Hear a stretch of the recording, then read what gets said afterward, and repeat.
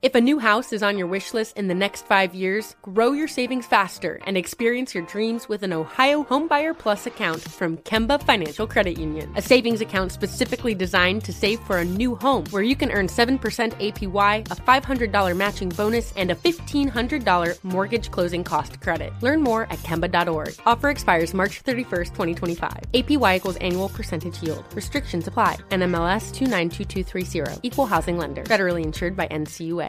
Live Nation presents Concert Week.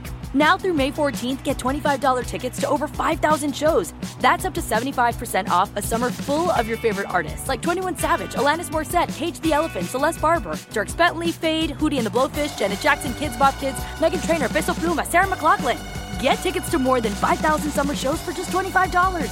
Until now through May 14th. Visit LiveNation.com/Concert Week to learn more and plan your summer with Sean Paul, Sum 41, 30 Seconds to Mars, and Two Door Cinema Club.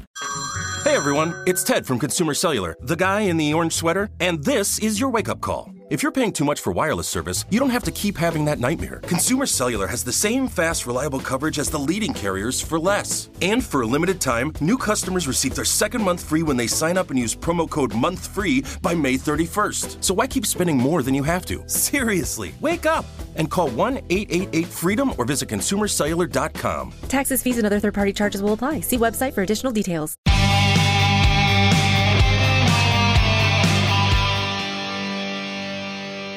This podcast is called Battleground. It's called that because every day our lives are filled with battles large and small. If we want to live greatly, then we must confront those battles head on. Sometimes we win, and that's great. Sometimes we lose, and that's okay too. Because there are always lessons to be learned in a loss. You see, the key is never surrendering. Be relentless in the pursuit of what matters most to you in life. My next guest is the embodiment of that. His name is Joe Kent. He served 20 years in the United States Special Forces as a Green Beret. He worked with the CIA. Joe tragically lost his wife, Shannon Marie Kent, who was killed in Syria in 2019 in service to our great nation. Joe Kent has made his entire life about serving America. More recently, he ran for Congress in Washington State's 3rd Congressional District and is running again this 2024 election cycle.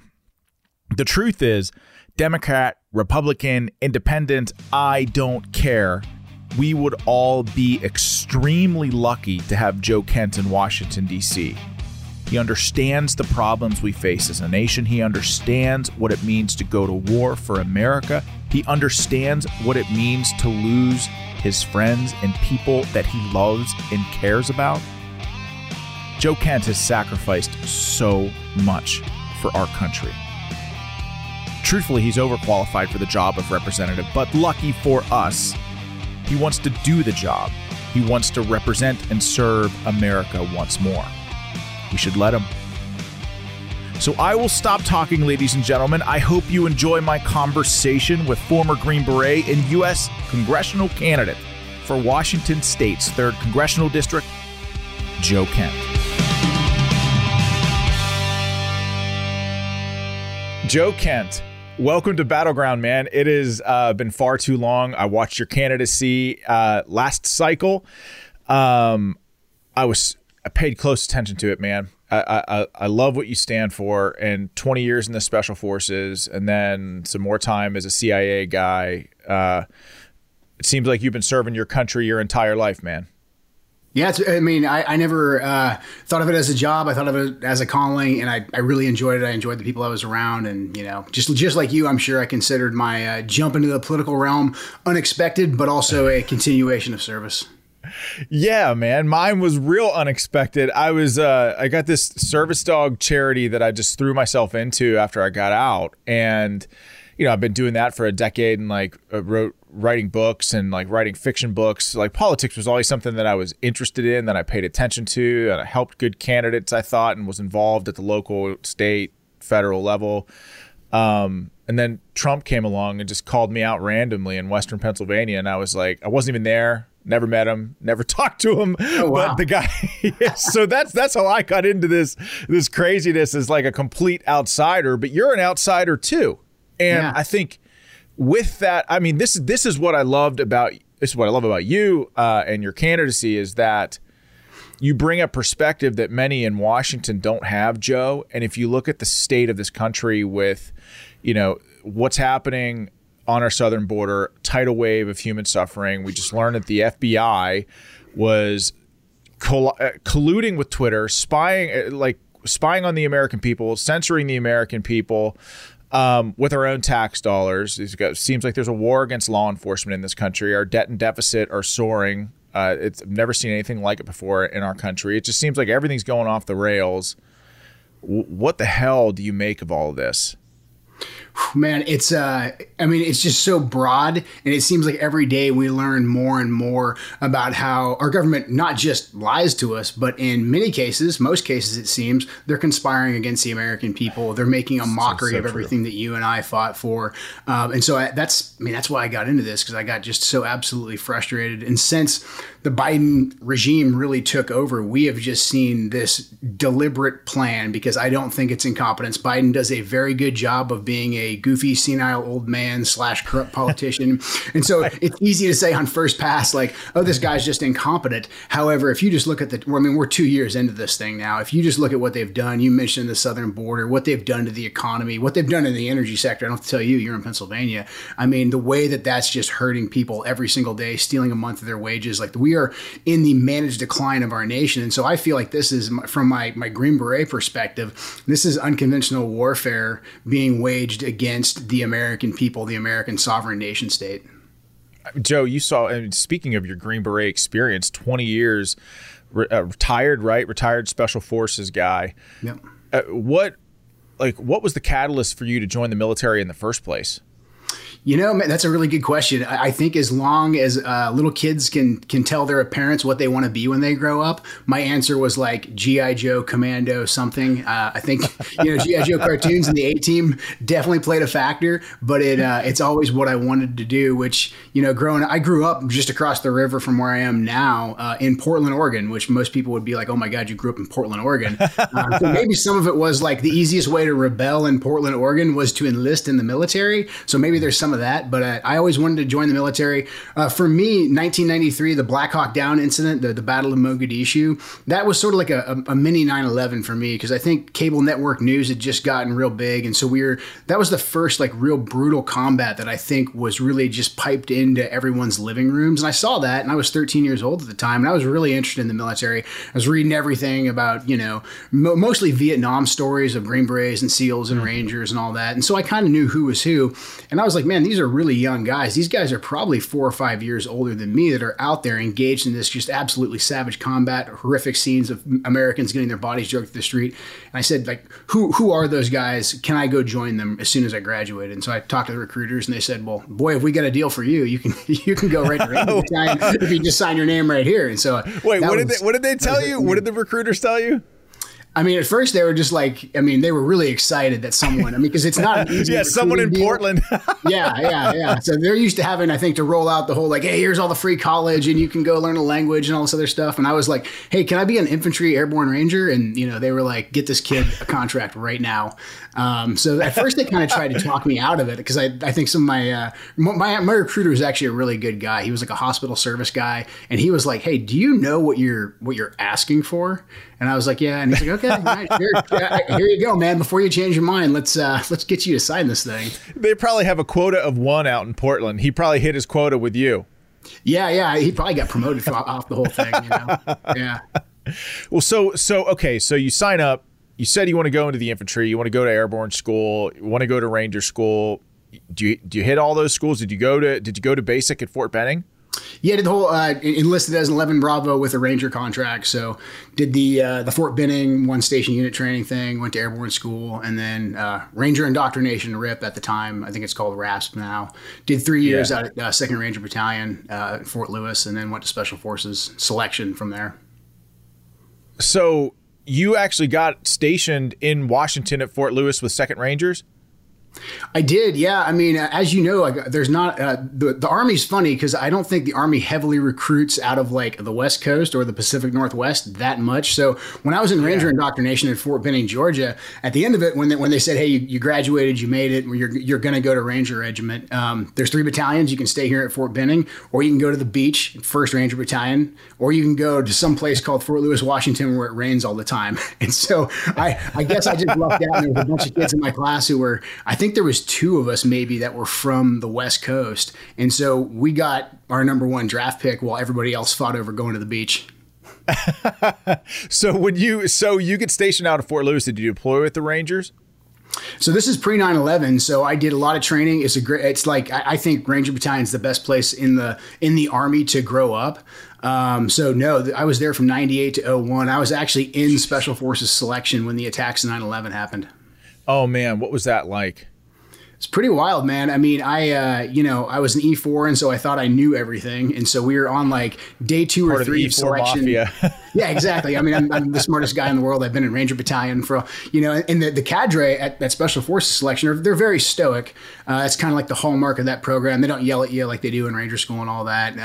And they came into the classroom one day after we did a ruck or a run, and they said, "Hey, America is under attack." And me kind of being a smart aleck, I'm thinking to myself, I'm like, is there like a scenario for Special Forces selection? Like, I thought we were just like, rucking and stuff. I didn't think there was some form of a mind game. And so they're explaining what's happening. And I'm like, I don't know, man, this seems like it's part of the game. And then they said, "Hey, if you're from Washington, D.C. or you're from New York City, you need to go into one of these offices and call your family." And I was like, okay, this is probably real. And then they let us watch they brought in TVs and they let us watch the news. So we had an idea of what was happening, but the course kept rolling. And so every day or every couple of days when we were done, especially during land nav, the instructors would bring out newspapers and they were just like, "You guys don't understand what's going on here. You're here trying to get through this, but America has changed. And you're gonna when you leave Camp McCall, you're gonna enter an America that's drastically changed forever." Joe, I wasn't in the military at the time. I was a sophomore in college, and I think I woke up on 9/11 with a wicked hangover, never served anything in my life, didn't even know what the hell I wanted to do with my life. And I remember seeing that and didn't have any special military training. I remember being afraid. I also remember being really, really angry because having grown up in the 80s and 90s, I never thought that anything like that could happen to our country. And even as I lived through that as a sophomore in college, there was an overwhelming sense of foreboding in me, in that thinking to myself that America has changed forever. We're never going back. Yeah.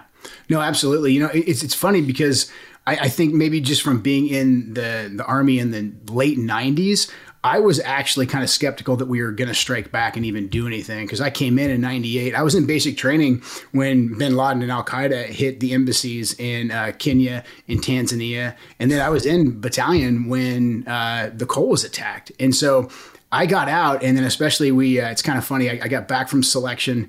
My battalion was forward deployed on training, and they read us that were on rear detachment. They read us the op order for Objective Rhino for the jump into Afghanistan. And so we loaded up war pallets, and we all thought we were going. And then within like a couple hours, we heard that 3rd Ranger Battalion was going to go do the deed. And then we saw it, I think a couple of days later, we saw it on the news. And so for me, coming out of the late 90s military, I was like, oh crap, man, that was it. I missed the Desert Storm, or I missed the Grenada or the Panama of my generation, which is funny to say now that we just got done with 20 years of as much war as you wanted. But that was my initial thought. I know. I was just thinking that, like, boy, were you wrong about that? Yeah. Because I mean, not only did you come up during some of those crazy terrorist attacks, you lived and served in a post 9/11 America, and it seems like you were part of, and I know I was, the evolution of the Army from a force that was largely structured to facing, conventional threats. Soviet Russia, to a transition to brigade combat teams and counterinsurgency, and that's what we did in Afghanistan and Iraq for 20 freaking years. And so you're in SFAS, you graduate. What special forces team were you assigned to? So I went to 5th Group. I was lucky enough to go to a dive team right away. So yeah, really lucked out there. I actually went to pre-scuba when I was still in Ranger Battalion, so I kind of had that little leg up coming out of the Q course to get me on a dive team right away. But, it's funny because I was at the Special Forces course takes so long. I was a weapons guy. I didn't recycle, and I had a 6-month language. So it was a year and a half, and I missed the initial kickoff of the Iraq war. And so I was certain, I was like, dude, I missed the jump into Afghanistan. I missed the ground war. Like, I'm a loser. I'm never going to combat. But that was quickly over right when I got to fifth group. And these guys had just gotten done. These are the men on horseback in Afghanistan. They just did the ground invasion of Iraq. But right when I got there, my team sergeant was like, hey, this is not going to be done anytime soon. As a matter of fact, we're going back in a couple of months. And we're going to go after all these HVTs, but then we're also going to have to do probably some unconventional warfare, start standing up the new Iraqi military. So I as much as at the time I thought I had missed it, I got there at a perfect time. What year did you end up going? I got there in 2003 and then deployed right afterwards. So by the summer of 2003, I was over in Iraq. So when you were in Iraq in those early days, was your mission largely kinetic? Were you largely going after high-value targets?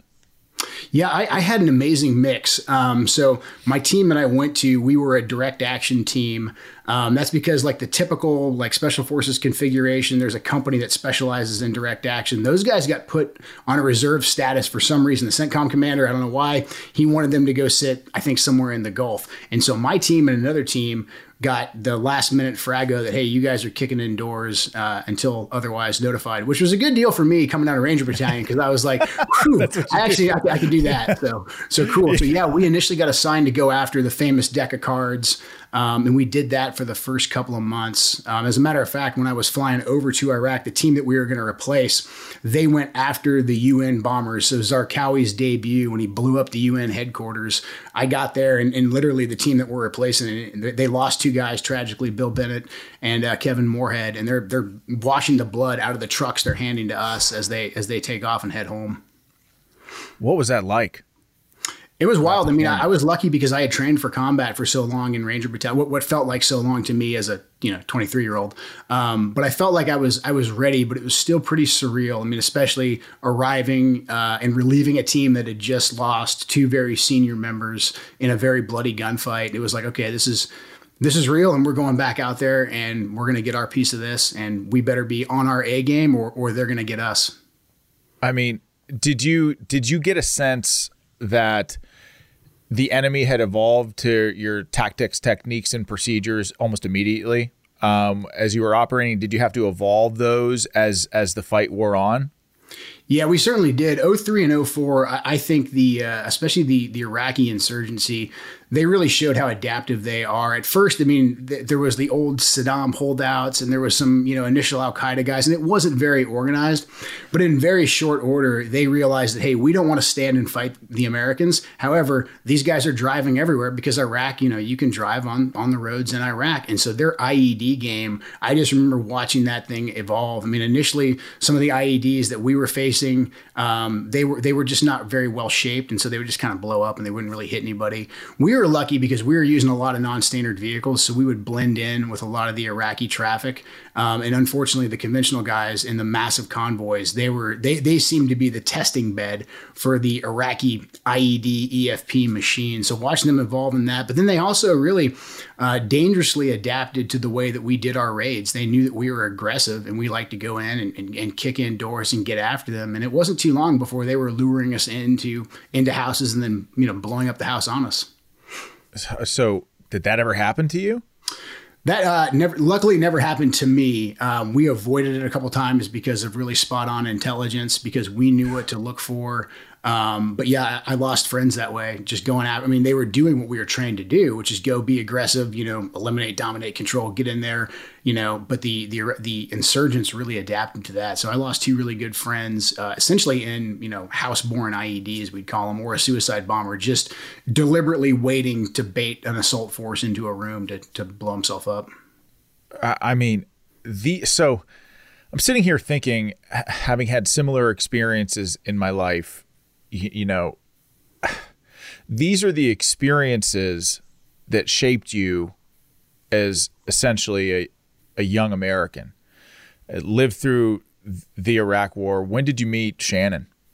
We didn't meet until much later. So we met initially for 10 minutes in 2007 at the embassy in Baghdad. And then I didn't see her again until 2013. So was she deploying at the same time, like in 2003, around the same time that you were, and you were just deploying to the same areas of operation, but just never crossed paths? She joined the military in 2003. I'm like 3 or 4 years older than she was. So she joined in 2003. She was an Arabic linguist, so it took her a while to get through training and learn the Arabic language. Her first deployment, I think, was about 2007. I met her on her first deployment. Real briefly, I sat in on a briefing she was giving on, where some bad guys were located. But yeah, we were in the same areas. We were in Baghdad a lot at the same times together. We knew a lot of the same people throughout the years. That is crazy. That's crazy. Yeah. Do you feel like now looking back, I mean, hindsight's always 20/20. Do you feel like your time in Iraq or deployed all around the world, really, do you feel like it was worth it? I mean, for me personally, like I wouldn't have done anything different as a young man. Like our country was going to send somebody off to war. I'm sure you probably feel the same way. Like if someone's going, like we're going, However, looking back, like objectively, when you step out and you say, was this worth it for America to spend, I think $8 trillion and for us to lose, probably about 8,000 lives and then just to have catastrophic results throughout the region, was it worth it?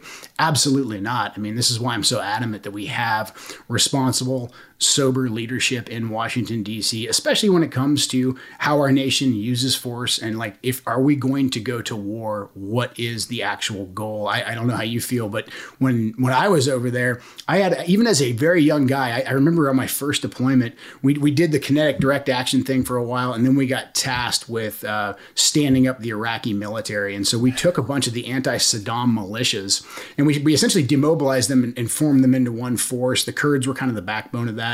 But I remember demobilizing some of the Shia militias, and these guys had blatant ties to Iran. And I was like, man, this doesn't seem like the greatest idea. And then we heard that Paul Bremer put out CPA Order 1, and he fired all the Sunnis, basically. He said, if you had anything to do with the Ba'ath Party, you're fired, you can never work again. And I remember like my team talking about this, and my captain at the time, who was the most senior guy, he sent up a report that was like, we think this is a terrible idea. Just common sense wise, if you fired all of us back home, and that's kind of a dangerous thing to do.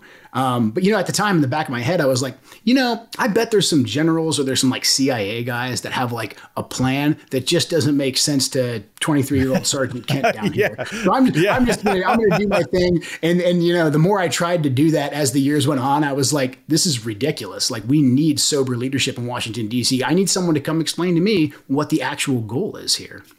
And that's the thing that drives me crazy about the wars. And by the way, I agree with you. I look back at my time in Afghanistan. I mean, I wasn't a special forces guy. I didn't have multiple deployments, just one really, really long, horrible deployment. And that was enough for me. And the crazy thing about it, Joe, is I intended to go in and make it a career. And my path was I wanted to be a young light infantry lieutenant. I wanted to go to special forces assessment and selection, be a special forces guy, do all that stuff. I a year and a half, 16 months of combat. I was like, yeah, well, my 9 lives are up. I got to find something else to do. And the reality was, Joe, is I felt like I came back from Afghanistan. It was just, one direct fire after the next. It was emotionally, physically exhausting. And I remember talking to my commander about it and just said, I just can't do it. I don't think that I have what it takes anymore to lead. I had gotten back home. I had had a taste of what being home meant, and I just didn't think I could ever go back. And so that's why guys like you never cease to amaze me, because you did go back, and you went back multiple times. And the fact of the matter is that a very small percentage of Americans, like 0.4%, less than half of 1%, have served this country during the longest period of war in our nation's history. Yeah. And that's half of 1% bore a very, very heavy burden and, sacrificed for this country in ways of which most Americans can never fully and truly understand. And looking back on the war and the fight, am I proud of my service? Absolutely. I volunteered to do it. I would do it again in a heartbeat. I am not a victim of my service in any way. I loved it. And we did lots of great things in Afghanistan. Taught little girls how to read, lots of humanitarian assistance, built wells and schools and killed lots of bad guys too. But how could we possibly say that our time in Afghanistan was well spent after 20 plus years after the withdrawal that we saw last year? I mean, to your point, there's got to be somebody that's way smarter than me, some general somewhere that's thinking about all this stuff. I'm just going to focus on kicking doors, but I know that there's somebody out there thinking about this stuff. But clearly, they weren't. No, they weren't. I mean, that was, for me, I always kind of wondered I wondered why we fired all the Sunnis in Iraq, but I also thought it was weird that we kept building these bigger bases. I remember thinking in 2003 and 2004, because our team house was, fairly austere. We weren't like building it out constantly. We worried about security, but I looked at like all the mega FOBs, the forward operating bases, and the garrisons that we were building there. And I was like, that's really weird. Like, what's going on here? I thought we were just going to get in, take out Saddam, give the Iraqis their freedom, and kind of get out of here. Like, and the same thing in Afghanistan. Like, what are we doing here? And after a while, I was like, oh, wait a sec. The only place where there's any kind of plan is to stay and to always apply more. And that, to me, after a while, that seemed to be the only consistent theme. The consistent theme was continue to pour more resources into these places. Don't worry about what what America is getting back in return. And I just found that absolutely disgraceful. And, we saw it all come imploding the way that we left Afghanistan. We kind of got off easy. Right. We got a little bit lucky in Iraq, I think, as far as politically, because the surge. I could go on about the surge for quite a while, but the Iraqis had kind of in their civil war had really kind of worn each other out. But the Shias with Iran, they had gained such an advantage that they let us just sort of leave without a bloody nose in 2011. Now we all watched it implode a couple years later, and we had to come riding back in to save this government that didn't really even exist because they all surrendered their weapons to ISIS. We had to come back, and we're still over there. And then we just watched Afghanistan implode, and it's like we're still trusting the exact same cadre of people in Washington, D.C. to regulate foreign policy. And now they're telling us that, hey, we need to go provoke Russia in Ukraine. And like, it's kind of like, when does the madness actually end? Oh, I mean, look, so you're absolutely right. Let me talk about the surge for a second here. Yeah. So just to give you a perspective of what was happening for me, like I was in Afghanistan in 2006 to 2000. We were supposed to go home in January 2007. Yeah. The surge happened. We actually were replaced. I had many of my soldiers in various stages of redeployment. So I ended up being the last guy with my platoon sergeant on the base in Afghanistan for the RIP, the relief in place of the 82nd Airborne, who were coming in to replace us in Regional Command East and Burmel, Afghanistan, at FOB Burmel. And 2 days before we were supposed to come home, we got extended out of nowhere. And again, my men had already deployed home. They had already linked up with their spouses, their children, reunited with families. And we got, hey, 4 months or until mission complete. And of course, the private mafia, they see the until mission complete and they're like, oh God, we're going to be here forever. They're going to leave us here for a year. And I have to admit, as a young first lieutenant who really didn't know a whole hell of a lot about the military, I started thinking like, well, the until mission complete thing is kind of scary. And come to find out later, so we did have to stay for 4 months, and we had to go through a whole nother spring offensive, and ended up being there for 16 months in RC East Afghanistan. But I say that to say, like, there was simply no one to replace us because they had sent all of our replacements to Iraq in support of the surge. And I mean, literally, we did not have the troops to replace us in Afghanistan. So to your point, no one's thinking about this stuff, man. And like, you look at what's happening. We still have Americans on the ground in Afghanistan right now that are probably trapped, can't get out. Yet the war, these warmongers in Washington, these politicians who think about sending America's sons and daughters into the fight first without thinking of, the consequences of what that will look like, what the mission is, what the end state is, what does victory look like, how is victory defined, when do we leave, and what does that look like for America, or even just the overall question, Joe, of is this in America's best interest? Does this actually protect us? And you talked about Ukraine. This is what obsessed, like, here we are already ready to transition to another fight, another war. Only this time, it's in many ways, it's vastly different than Iraq and Afghanistan, but similar in a lot of ways too. But you add to the fact that Russia is a nuclear power. The Bidens have this weird, strange relationship with Ukraine. It frankly feels like a money laundering operation. And we're just coming off 20 years of war. And it feels like to me, Joe, that we're just making the same mistakes, rushing headlong into the fight without actually thinking it through. And so, Joe, this is why it's so important for guys like you to run. You know, it's why it's so important for guys who've seen the horror of war up close and personal and sacrificed to get in office and help make these decisions. Yeah, absolutely. I mean, especially with Congress. I mean, I think over the global war on terror, Congress did a very terrible job of providing any kind of oversight or really even following the Constitution. Yeah, there was the initial authorization use of military forces at the very beginning, but then we just let the war on terror expand to include, expanding back here at home with the Patriot Act. But just we would continue to let the president choose a new war and use the same old tired authorization use of military force and not make the president come to the table and say, hey, guys, this is why we need to go to Libya. This is why we need to go to Syria. Do you agree? How do your constituents feel about it? Congress, the founders were geniuses. The founders didn't want the executive branch to have control over war. They wanted the representatives to go back and say, hey, are you guys in for this? Are you going to send your sons and daughters? Are you going to send your taxpayer dollars over to country X to fight a war? And we're not doing that. We're not learning from the last 20 years. And like you said, we got out of Afghanistan in a disastrous way in August of 21. And within a month or two, we were being told that, hey, like things are getting bad over in Ukraine. Like we really need to pay attention to that. And then sure enough, Russia tragically invades Ukraine and the exact same tired lines to justify war escalation are being used. Like this is an existential threat to the whole world. If you're not with the war party, then you're with Putin. It's the exact same thing they were saying in the lead up to the Iraq war. You're either with us or you're with the terrorists. It's like we got to have some pattern recognition and say, hey, the last time Washington, D.C. came to us and just told us to blindly sign off on the checks, what happened? I mean, it's a very fair question for people to ask. And this is where I think we need representatives. And to include, I know I have some friends that are Republicans that say, hey, we do need to be all in, standing up to Putin. That's fine. Let's have that debate on the floor of Congress. Let's go back and have to stand in town halls before our people and say, like, how do you guys feel about this right now with the state of our country, with us going over there and potentially, like you said, I mean, yeah, it's a war, it's a fight. We're kind of doing it through proxies. But if things go wrong, it's not going to be just an Afghan collapse. It's not going to be ISIS rolling across the berm and taking back, over Iraq. This isn't the Middle East. This is Europe. This is a nuclear power. We haven't dealt with this since the Cold War. It's very dangerous.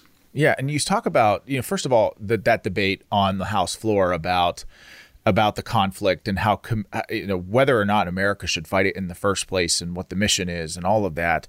The American people deserve that dialogue. And I don't care what political party you're in, Republican, Democrat, Independent, other, I don't care.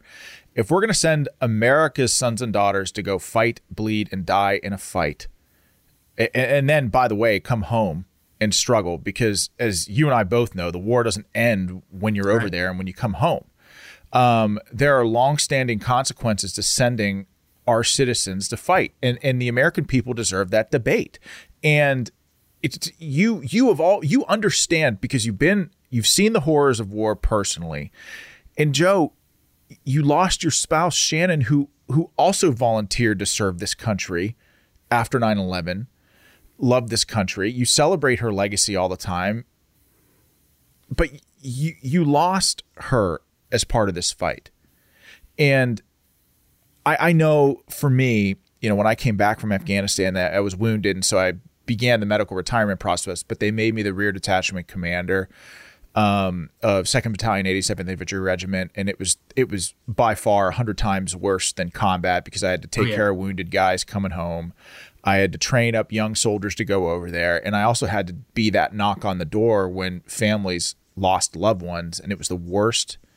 It was an extraordinarily tough job, but Joe, you lived through that too. You've seen both sides of this fight. Help the people that are watching this understand, what that knock on the door was like for you. Yeah, I kind of had a unconventional knock on the door. I was actually deployed at the same time. I wasn't. Shannon was deployed to Syria. I was on a shorter trip over to Africa. I had retired from the military. I was in the CIA at the time. But I actually had been out, doing some stuff that day. I came back, and a good friend of mine who I was in special forces with, and he had made the transition over to the CIA as well. He said, "Hey, I need to talk to you." And he kind of like had everybody leave the room. So I didn't know what it was about. And he said, "Hey, I'm just going to tell you exactly what I know right now." And there was a suicide bomber in Manbij, Syria, and there's 2 U.S. females that are killed in action. And so we don't know their names yet. And I was like, okay, well, I knew Shannon was in Manbij, and there's not a lot of women in this occupation. So I spent the next couple hours just trying to get a hold of her.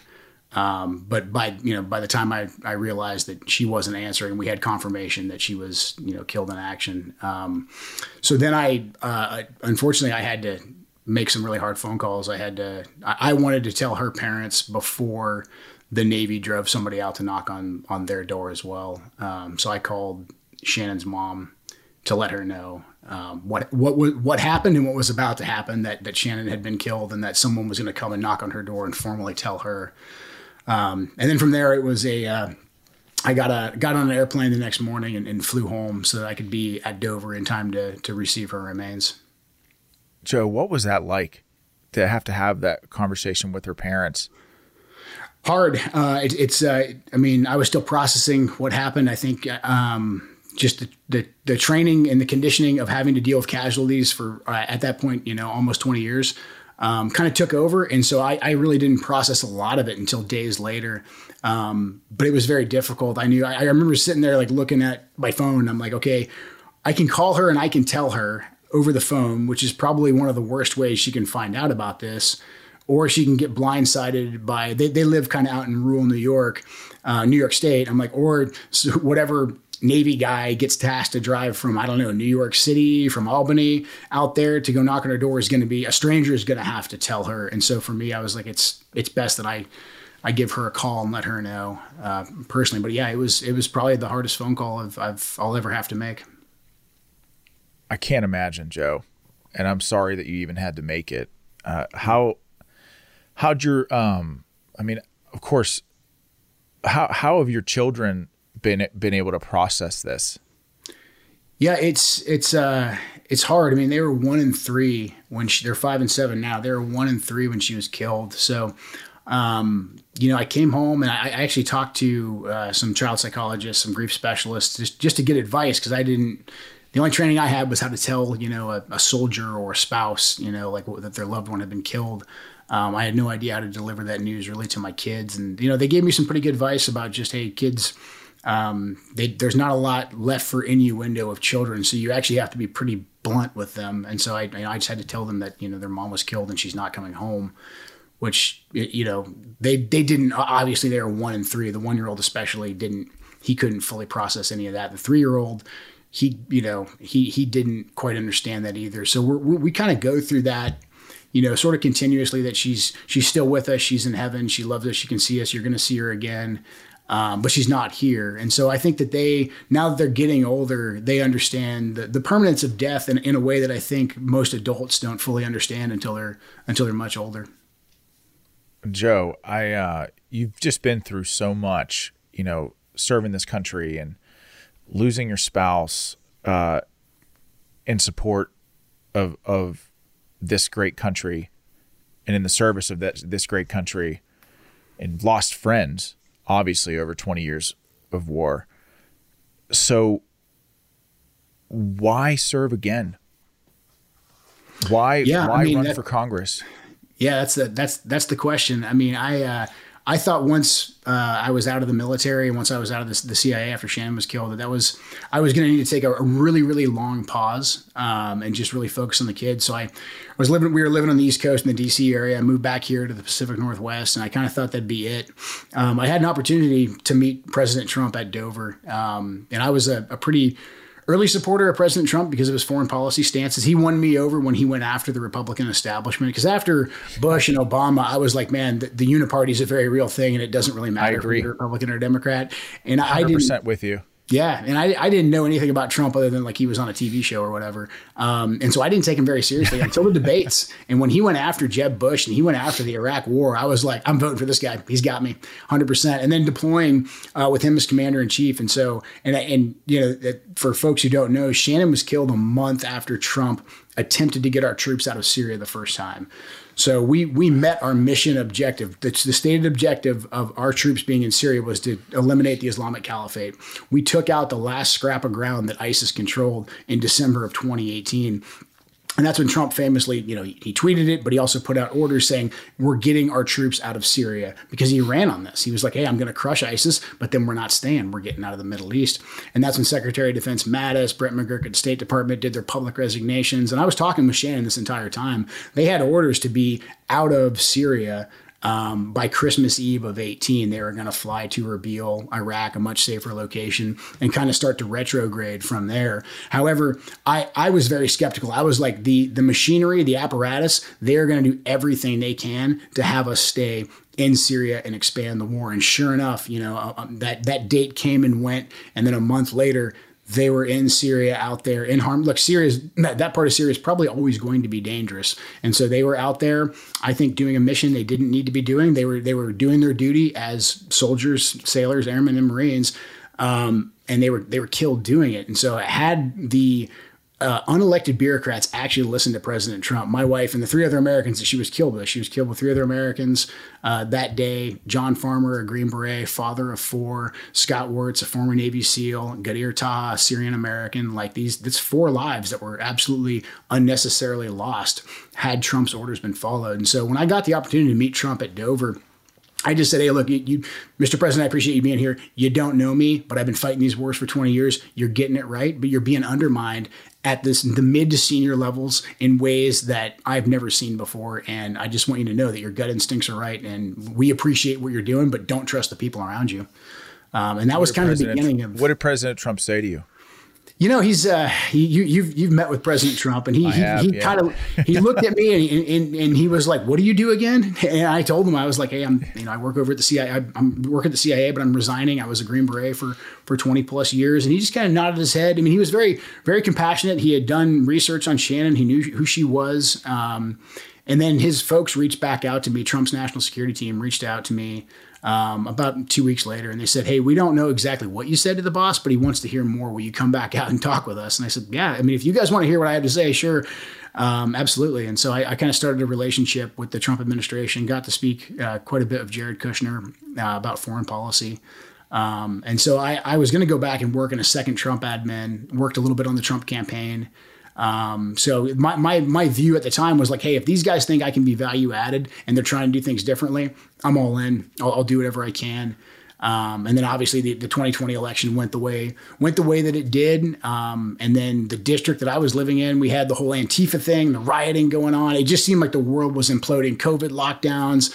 And so I was like, I'm going to step forward and try and provide some leadership right now. Because for me, it's like the stakes are too high. My family, my kids have already lost so much that if we lose the country in this process, I'm not going to be able to look my kids in the eye and say like, hey, America used to be pretty great, but then we all kind of got tired. And we stopped fighting for it, and we let these people take over. So we're not going down without a fight, and I think the country is 100% still. We're the last salvation for humanity, and so we have to continue this fight. That's the way I look at it. There's nowhere else to go. Nowhere else to go. Yeah. Like freedom's last stand has to happen here. And you know what I admired about President Trump is his ability to resist Washington groupthink. Yeah. And it amazes me when you're in that town how people on either side of the aisle, the uniparty is really a thing. And you hear people talk about the deep state and whatever, but there are unelected bureaucrats that, especially during President Trump's administration, who worked at every step of the way, to undermine his agenda, you know? And that's why this country needs people like you, Joe. And And when you stood back up to run again, obviously 2022 was a tough cycle. I know what it's like to lose a congressional campaign, lose a congressional campaign with air quotes, because the reality is our elections in this country are a disaster. And I don't care how much media pressure is on me or I've received for talking about stuff like this. But the reality is when you have mail-in ballots with no date, no signature verification, can be dropped off in a Dropbox, you don't know the person who's actually casting that vote is that person. You just don't know. That's why the Carter administration said, hey, wait a second, mail-in ballots aren't secure. That's why the New York Times in 2012 said, hey, mail-in ballots and probably aren't the best thing in the world for election integrity or security. And that's why almost all of Europe banned mail-in ballots. So, but that notwithstanding, Joe, the fact that you're back in the fight is inspirational to me. And I know it's inspirational to a lot of people, Joe.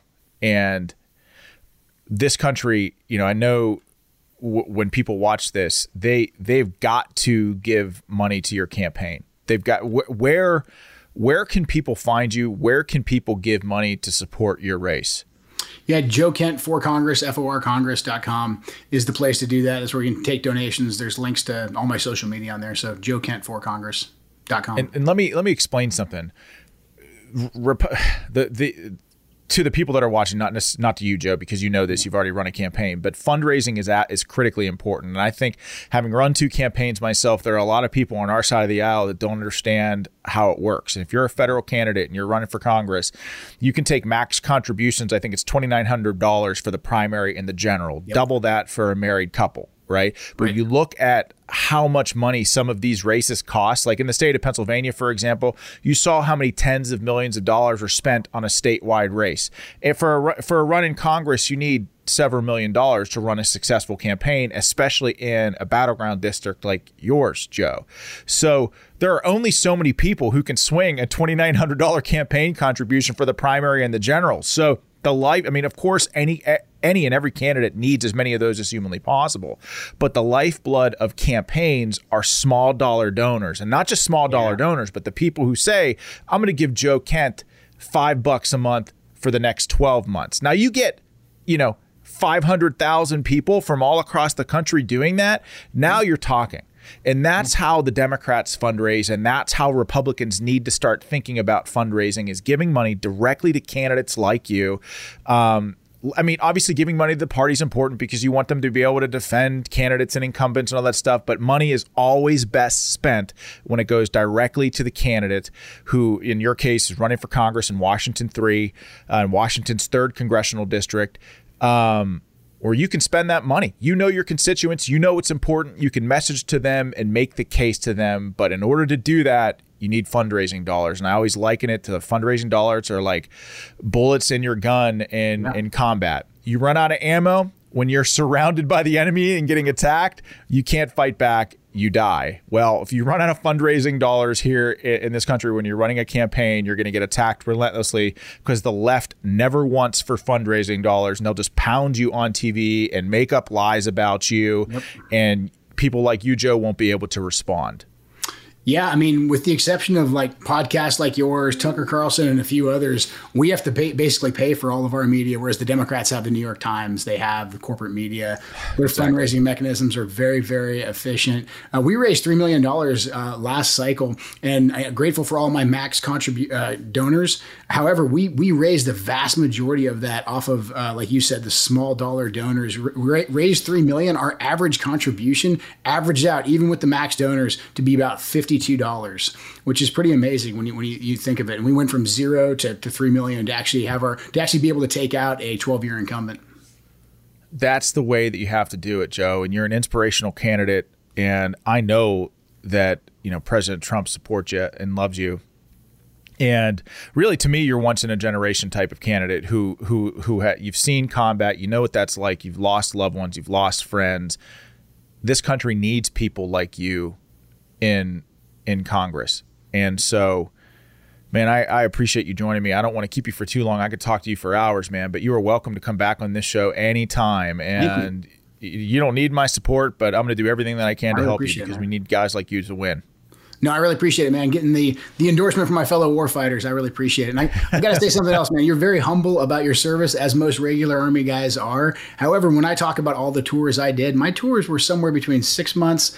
My longest one was about 8 months. You guys that say like, oh, I just did one tour that were over there for 16 months. You guys are always way too humble about that. So it's always good to caveat what tours really are. So you did more than your fair share, and I'd love to see you in office somewhere. But I appreciate you having me on, man. I really do.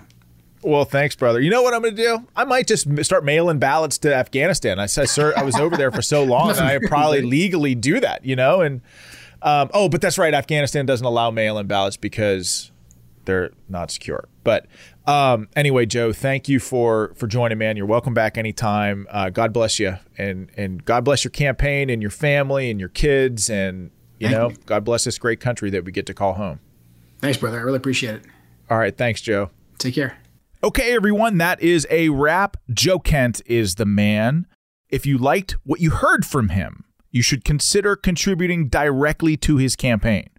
That is by far the best way you all can support him in his run for Congress. And in the meantime, subscribe to Battleground Podcast, leave reviews. Check out my brand new website, officialseanparnell.com, and check out the brand new Battleground apparel.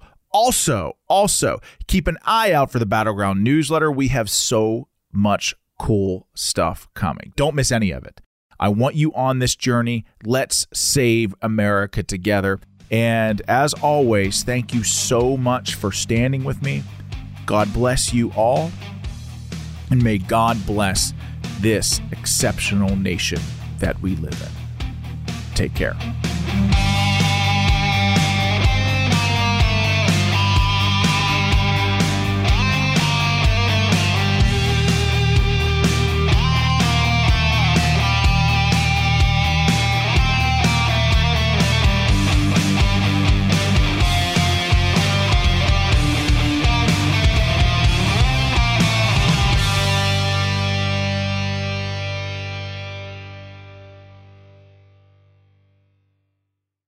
If a new house is on your wish list in the next 5 years, grow your savings faster and experience your dreams with an Ohio Homebuyer Plus account from Kemba Financial Credit Union. A savings account specifically designed to save for a new home, where you can earn 7% APY, a $500 matching bonus, and a $1,500 mortgage closing cost credit. Learn more at Kemba.org. Offer expires March 31st, 2025. APY equals annual percentage yield. Restrictions apply. NMLS 292230. Equal housing lender. Federally insured by NCUA. Live Nation presents Concert Week. Now through May 14th, get $25 tickets to over 5,000 shows. That's up to 75% off a summer full of your favorite artists like 21 Savage, Alanis Morissette, Cage the Elephant, Celeste Barber, Dierks Bentley, Fade, Hootie and the Blowfish, Janet Jackson, Kids Bop Kids, Meghan Trainor, Peso Pluma, Sarah McLachlan. Get tickets to more than 5,000 summer shows for just $25. On sale now through May 14th. Visit livenation.com/Concert Week to learn more and plan your summer with Sean Paul, Sum 41, 30 Seconds to Mars, and Two Door Cinema Club. With every CBD product claiming to do something different, it's nearly impossible to decide what's best for you. Lazarus Naturals pioneered the farm-to-front-door model of transparency, where they handle each step of the production process to ensure quality, potency, and consistency. Scannable labels allow you to see the test results of your hemp batch, so you can be confident in the safety and quality. Visit LazarusNaturals.com today. Lazarus Naturals, committed to improving your life as well as the world around you. Not available in Idaho, Iowa, or South Dakota.